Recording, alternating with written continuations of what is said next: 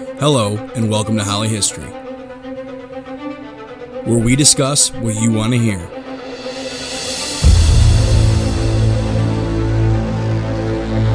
Bringing you the story and answering your questions.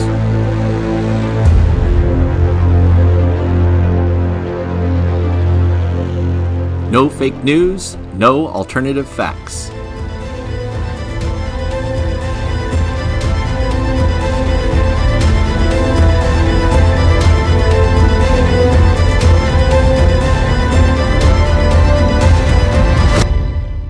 Just history all the time.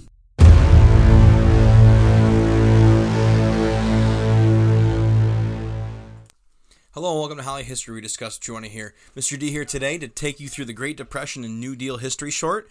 I hope you use this, to review. We just covered the Unit 8th graders, and then, you know what? If you're interested in the Great Depression, New Deal, and you're listening, that's great. Also, if you want to use it to review the Regents exam, that's awesome too. So we left off in the Roaring '20s, right? That image of prosperity and, and happiness and return to normalcy, and, it's all going to come to a screeching halt in this unit. I do want to go back, though, that you remember the 20s are much more than just, jazz music and flappers, so make sure you listen to that episode. So Herbert Hoover gets elected in 1928. He's got a very promising political career. He was kind of a shining star, and he's going to continue the policies of Coolidge and Harding, that laissez-faire pro-business attitude. Hoover's a Republican, just like his predecessors. I do want to point out that we talked about in the last time that credit fueled a lot of the growth of the 20s, and many people were buying into that consumer culture and buying things on credit they couldn't necessarily afford because middle class wages weren't doing so hot, as well as farmers weren't doing super well. Sometimes in economics you see that stuff sort of catch up to the bustling economy, and sometimes it doesn't. And this is one of those times it does not. So, it was fine to have a little bit of, credit buying consumerism if, as long as you have a job. And that whole issue is about to rear its ugly head pretty soon here. So the first thing I want to talk about is the stock market crash of 1929. Now, many historians credit this with the start of the Depression, as do, New York State and their curriculum. I do want to point out, though, that the stock market crashing in 1929 maybe is the starting gun, but it's not what makes this a full-blown depression. So let's talk about the stock market crash. Why did this happen in 1929? First of all, poor Herbert Hoover, he's in office for a year, and then this happens. So why did it happen? Well, investors are buying and selling stock on what's called on the margin or on credit. And this creates an artificial image that the stock market's doing super well. Companies and shares appear to be more valuable than they actually are. If you're buying the stock and it's on credit, do you really own it? No, that third-party broker does, or if you're buying that stock over time from the company. So these were some pretty, and people would buy stocks and sell them and trade them too quickly. So this is a lot of inflation in the stock market. Not inflation in the economic policy with currency, but it kind of looks artificially inflated. It's kind of a fake high for the stock market, I guess you could say. Now this becomes clear now. Stock starts getting sold pretty quickly and share prices drop, leading to the crash in 1929. Whenever I think of the stock market crash, I always think of that image of the guy who's dressed in Wall Street, it looks like, in a very nice suit, and he's got a sign outside of his car that says, $100 will buy this car. I've lost it all in the stock market. I want to point out that car is probably worth way more than $100 even in that time. And, the type of Americans that were impacted at first by the stock market crash were wealthy Americans. We give this thing credit for starting the Depression, but only 2% of Americans own stocks. So the impact wasn't immediately felt. And by 1930, and life sort of is kind of continuing for most Americans. That 2% for sure is hit hard by this, and that'll eventually affect the rest of the economy. But the thing that really makes this an awful experience is the collapse of the banking system. And that'll trickle down and trickle throughout everyone. Banks had few regulations at the time. Just like the stock market had few regulations. Today, the SEC, Security Exchange Commission, regulates the stock market, which we'll kind of learn our lesson from this whole episode. But the banking system has almost no regulations either. And the banking system will go under pretty early in the 1930s. They're giving out poor loans. They're lying about how much money the bank actually has. And so, there's a very famous story that, this merchant in the Bronx goes to get his money out of his bank, and he wants all of the money when he hears of kind of a funky merger, and he tries to take it all out, and they're kind of trying to talk him out of it, and he's given his money, but he spreads the story, and then all of a sudden like wildfire that spreads across America. Whether or not that's true to a certain degree, it's kind of the romanticized image that we kind of have. And so Americans begin hearing reports of banks doing this. They try to withdraw their money quickly, and it's called a run on the banks. And Americans, in some cases, are losing their savings. The banks, lose their money. This is why a lot of, older Americans, some of them just don't trust banks. So here we have kind of our top-down view of some of the causes of the Depression, the stock market crash, the buying of stock on credit margin, and the collapse of the banking system. The collapse of the banking system will lead to 28 states without having a bank, and the economy is stagnant and still. Herbert Hoover has just no idea what to do. There's no playbook for this, and it leads to America's worst economic bust of all time, before and since. It eventually leads to high levels of unemployment. Americans would be laid off or lose their homes in many cases. Like I said, there's no playbook for this. Hoover tried meeting with businesses and pleading with them to, keep your people hired, try to keep them on. We'll get through this, we'll help them out, but they just can't. And as a Republican, he doesn't believe it's the job of the government to intervene in this. He urges churches, charities, even himself. He becomes the first president to not take a salary. He himself was very wealthy. So that's kind of significant that Hoover kind of gets, an odd rap. I have a soft spot for him because I did a project on him in 4th grade.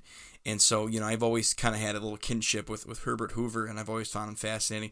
But it's just not in his ideology for the government to step in and do anything. In the past, the government didn't intervene in economic depressions, and they sort of just, people weathered the storm. But it wasn't working. This was new, and it needed a new playbook for all this.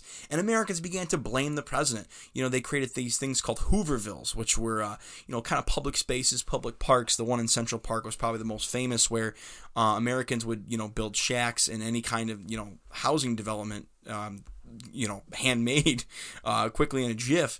And, they would congregate and live, and they called them Hoovervilles because they blamed President Herbert Hoover. Late in his presidency, though, Hoover does a complete 180 and starts something called the Reconstruction Finance Corporation, where it's basically a bunch of public works and projects to stimulate the economy, to employ people, one of which is the Boulder Dam, which eventually become the Hoover Dam.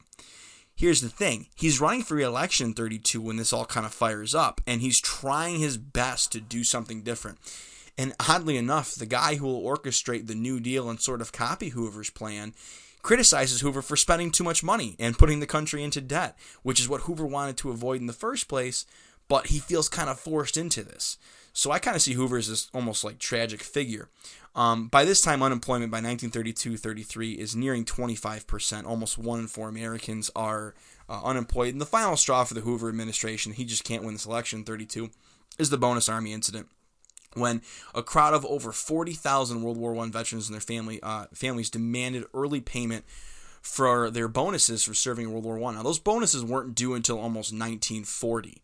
I've read somewhere that some partial bonuses were due in 39 and others were due in 1948. So they're not due for a long time, and Congress isn't exactly, their war chests aren't exactly filled with money to hand out either. So they're denied, and they're actually driven out by police, and 2 veterans were shot under the Attorney General's orders, which indirectly is Herbert Hoover. They camp in a nearby park. Some of these people, others go home, and Hoover actually orders General Douglas MacArthur, a World War I hero who we'll talk about in 2 other units later on. And they're very, he's a significant guy, and he drives them out with tanks, tear gas, at bayonet point, and it's just not a good look for the Hoover administration or for the United States government. And, it's a sign. It kind of showed the government, it gave the appearance that they didn't care and that they were distant. And it was a perfect time for a guy like FDR to come in, who was so good at being personal with the American people, making them feel like he knew them, he understood them. And Franklin Delano Roosevelt will win the 1932 election. He really, really spoke to the hearts and minds of Americans. Whether you like him or not, FDR is a transformative president.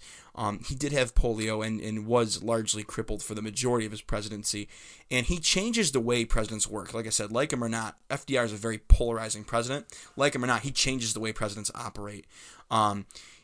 Presidents ever since FDR are more active. They sign more executive orders. They're seen to do more.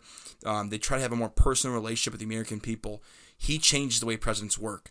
I mean, especially if you're a Democratic president, because FDR is a Democrat, you want to be FDR, and he changes the relationship that the presidency has with the American people and the federal government. He empowers the federal government to do more in a time of crisis, take a leadership role, that government can be a positive force in the life of individuals. And so, he's very, very transformative. He promises a New Deal, and the New Deal basically is the Reconstruction Finance Corporation switched around and on steroids. And it's a series. The New Deal is a series of federal initiatives designed to fight the Great Depression. And right away in the first 100 days, he passes record numbers of legislation that haven't been eclipsed since. And he really gets after it right away. He shows the American people that he's there, he cares, and he wants to get involved, which is kind of how presidents are seen. People want to see their president like that to this day.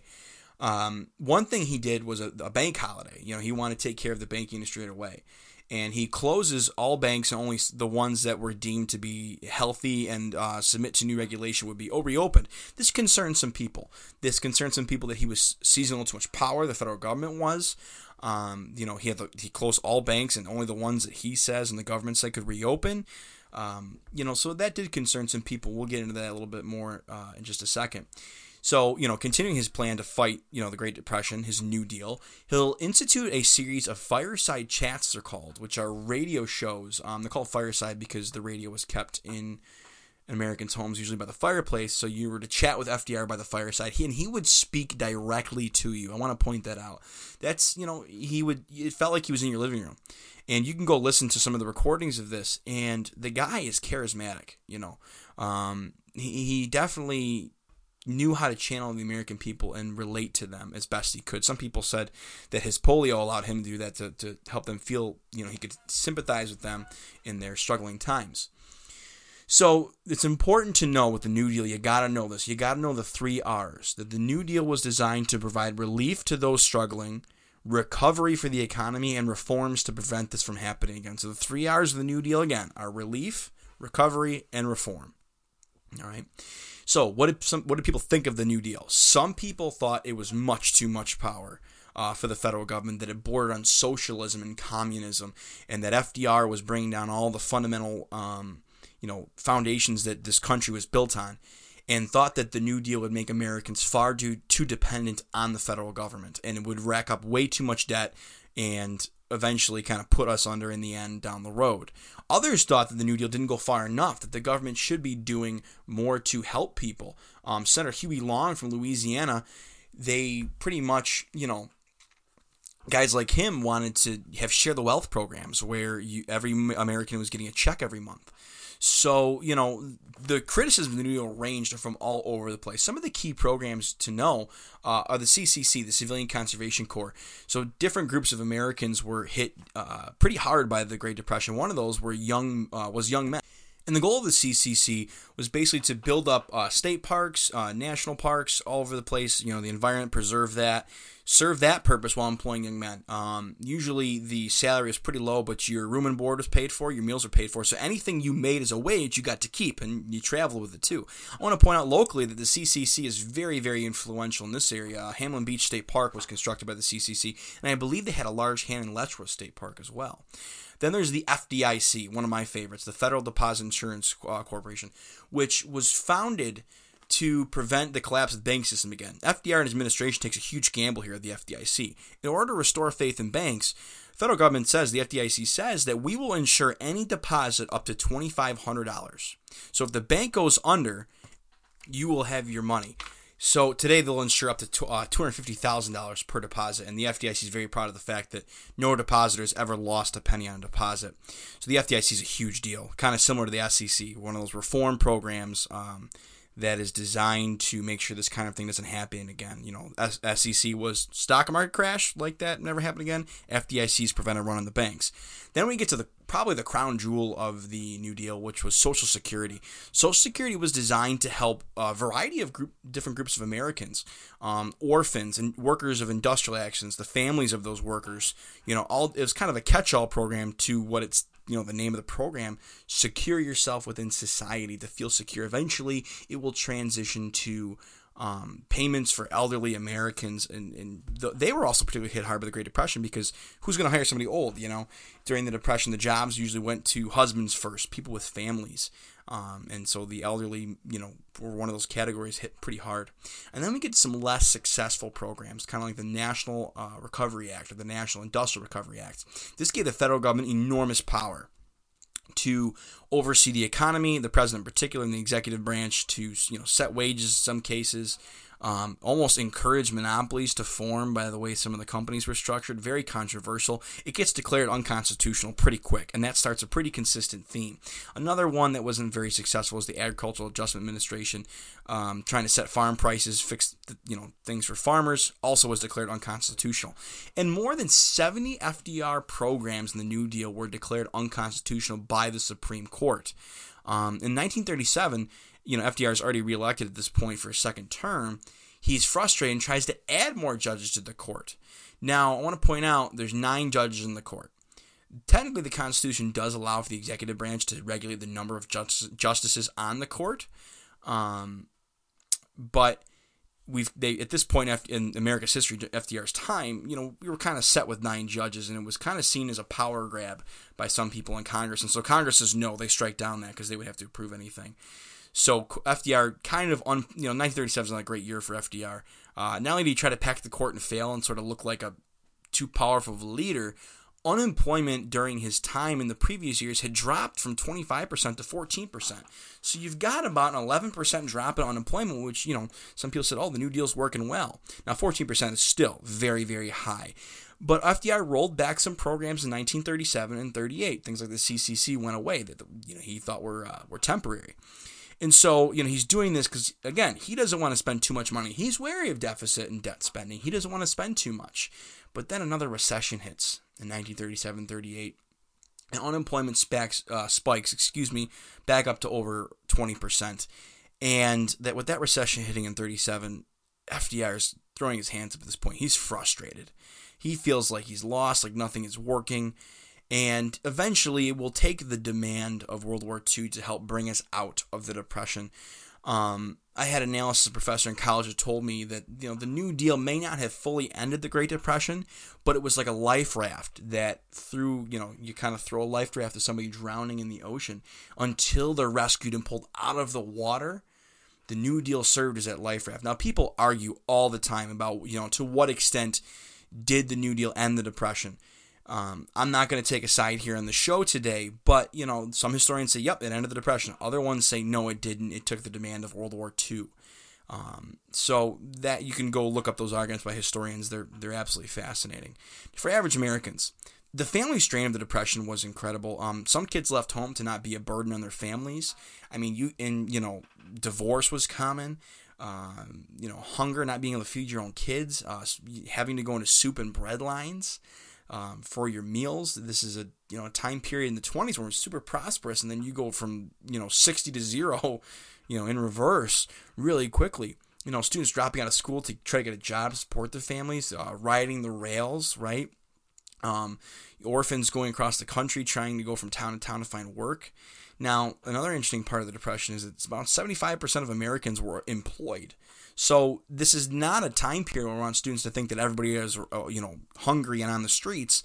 A good chunk of Americans were okay, but, largely underemployed in some cases. And you see a lot of this in the culture of the time. And I want to talk about film, because film becomes pretty popular in the 30s. We're growing into the Hollywood theme here. And you have 2 films, Wizard of Oz and Gone with the Wind, 2 of the most famous films in all of American history, right? All of American cinematic history. Wizard of Oz has heavy, heavy themes of the Great Depression, right? I mean, Dorothy's, first of all, she's in the middle of Kansas in the Dust Bowl time period during the Great Depression. I'll talk about the Dust Bowl in a minute. And then Gone with the Wind, there's scenes in that film, I'll never go hungry again. The idea of desiring wealth and not having to struggle is very, very evident in that film. Wizard of Oz, back to that one, there's no place like home, right? If I only had a brain, if I only had this, if I only had that. There's heavy themes in these films of the Great Depression. And so I want to go to the Dust Bowl now. And the Dust Bowl is probably America's, one of its worst ecological disasters. The Dust Bowl is basically a series of severe dust storms and drought that ravaged the Midwest, coupled with plagues of locusts and rabbits eating crops. And, the breadbasket of America basically went dry. Now, why did this happen? Well, Part of it was Mother Nature, drought. The other part of it was that farmers were overworking the soil and overdrawing all the nutrients in the soil in that region by over farming throughout much of the 20s. So take those two things together and you get a really, really terrible disaster. These dust storms almost, they did. They blacked out the sky in a lot of cases. And they were just, they would go on for so long. And some people, eventually left for California to find jobs, working in farms there, while some people chose to stay. So, you can imagine having this land in your family's generations for years and having to leave that, or staying and just suffering through all this is absolutely, heart-wrenching. So the Dust Bowl, greatly affecting the Midwest and the Great Plains region, kind of that growth in the west part of the country we talked about. So most importantly, though, what I want to talk about the New Deal and kind of its legacy, it shaped our current lives and our current system of government, and here's some of the ways it did that. Social Security. Social Security is one of the biggest parts of our lives. When you're born, you get a number, and you're in the Social Security system. You're paying into it throughout your whole life. You have contact with this every day. That is directly a product of this unit and this time period. Eleanor Roosevelt, acting as, pardon the phrase, it probably gets overused, is the eyes and ears of her husband, right? A very active first lady. Prior to her, first ladies were not looked at as required to do anything really significant. Eleanor is out in the front, active, doing all sorts of things. And first ladies since her, just like her husband, tried to emulate some of her qualities. Another big change in this time period is that after the New Deal, like it or not, government is more involved in the lives of Americans. We expect as a people, even the most conservative Republican Americans expect our president, our government to do more, be more visible. Social Security is a great example. When it came out, many Republicans were against it, and to this day, a lot of Republicans will defend Social Security as important. So it really, really changed our nation, the New Deal, and what we expect from our government. Presidents try to establish more of a personal relationship. They worry about how things sound, how they'll come off. They try to do things and speak to the American people directly, like FDR did. One thing I didn't talk about a lot was the Wagner Act. The Wagner Act basically establishes a ground level for unions, right? The idea that unions can collectively bargain for things that they want from their business and place of work. So the Wagner Act is huge from the New Deal and doesn't often get the credit it deserves. Then you have the safeguards, the SEC, the Security Exchange Commission, and the FDIC, Federal Deposit Insurance Corp, which are both established to prevent, the collapse of the banks and the collapse of the stock market. Huge, huge things we still live with. And next on deck, around the corner of all this, in 1939, FDR and American people are kind of feeling, man, this can't end. Is this the new normal? And then we get hit with World War II. Now, the United States will get back on its feet in 39 and 40 a little bit as the United States begins to supply the Allied powers. But by 1942-43, you're looking at normal, even really good levels of unemployment. The New Deal, try as hard as it did, never did bring unemployment below 14%. It dropped it for sure and definitely minimized the blow of the Depression. But there you have that again, that debate. And I encourage you to go look at those debates of, did the New Deal end the Depression? Was it an effective tool? I asked my students that. And you can really see arguments for both sides. And I love it when they say, I can kind of see both sides. And I'm like, that's good. That means that you're open-minded. You're looking at this and looking at the evidence. And that's really what we want as historians. So we hope you enjoyed today's show. Make sure you're using this short well. And tune in next time for the World War II short. Thanks for listening.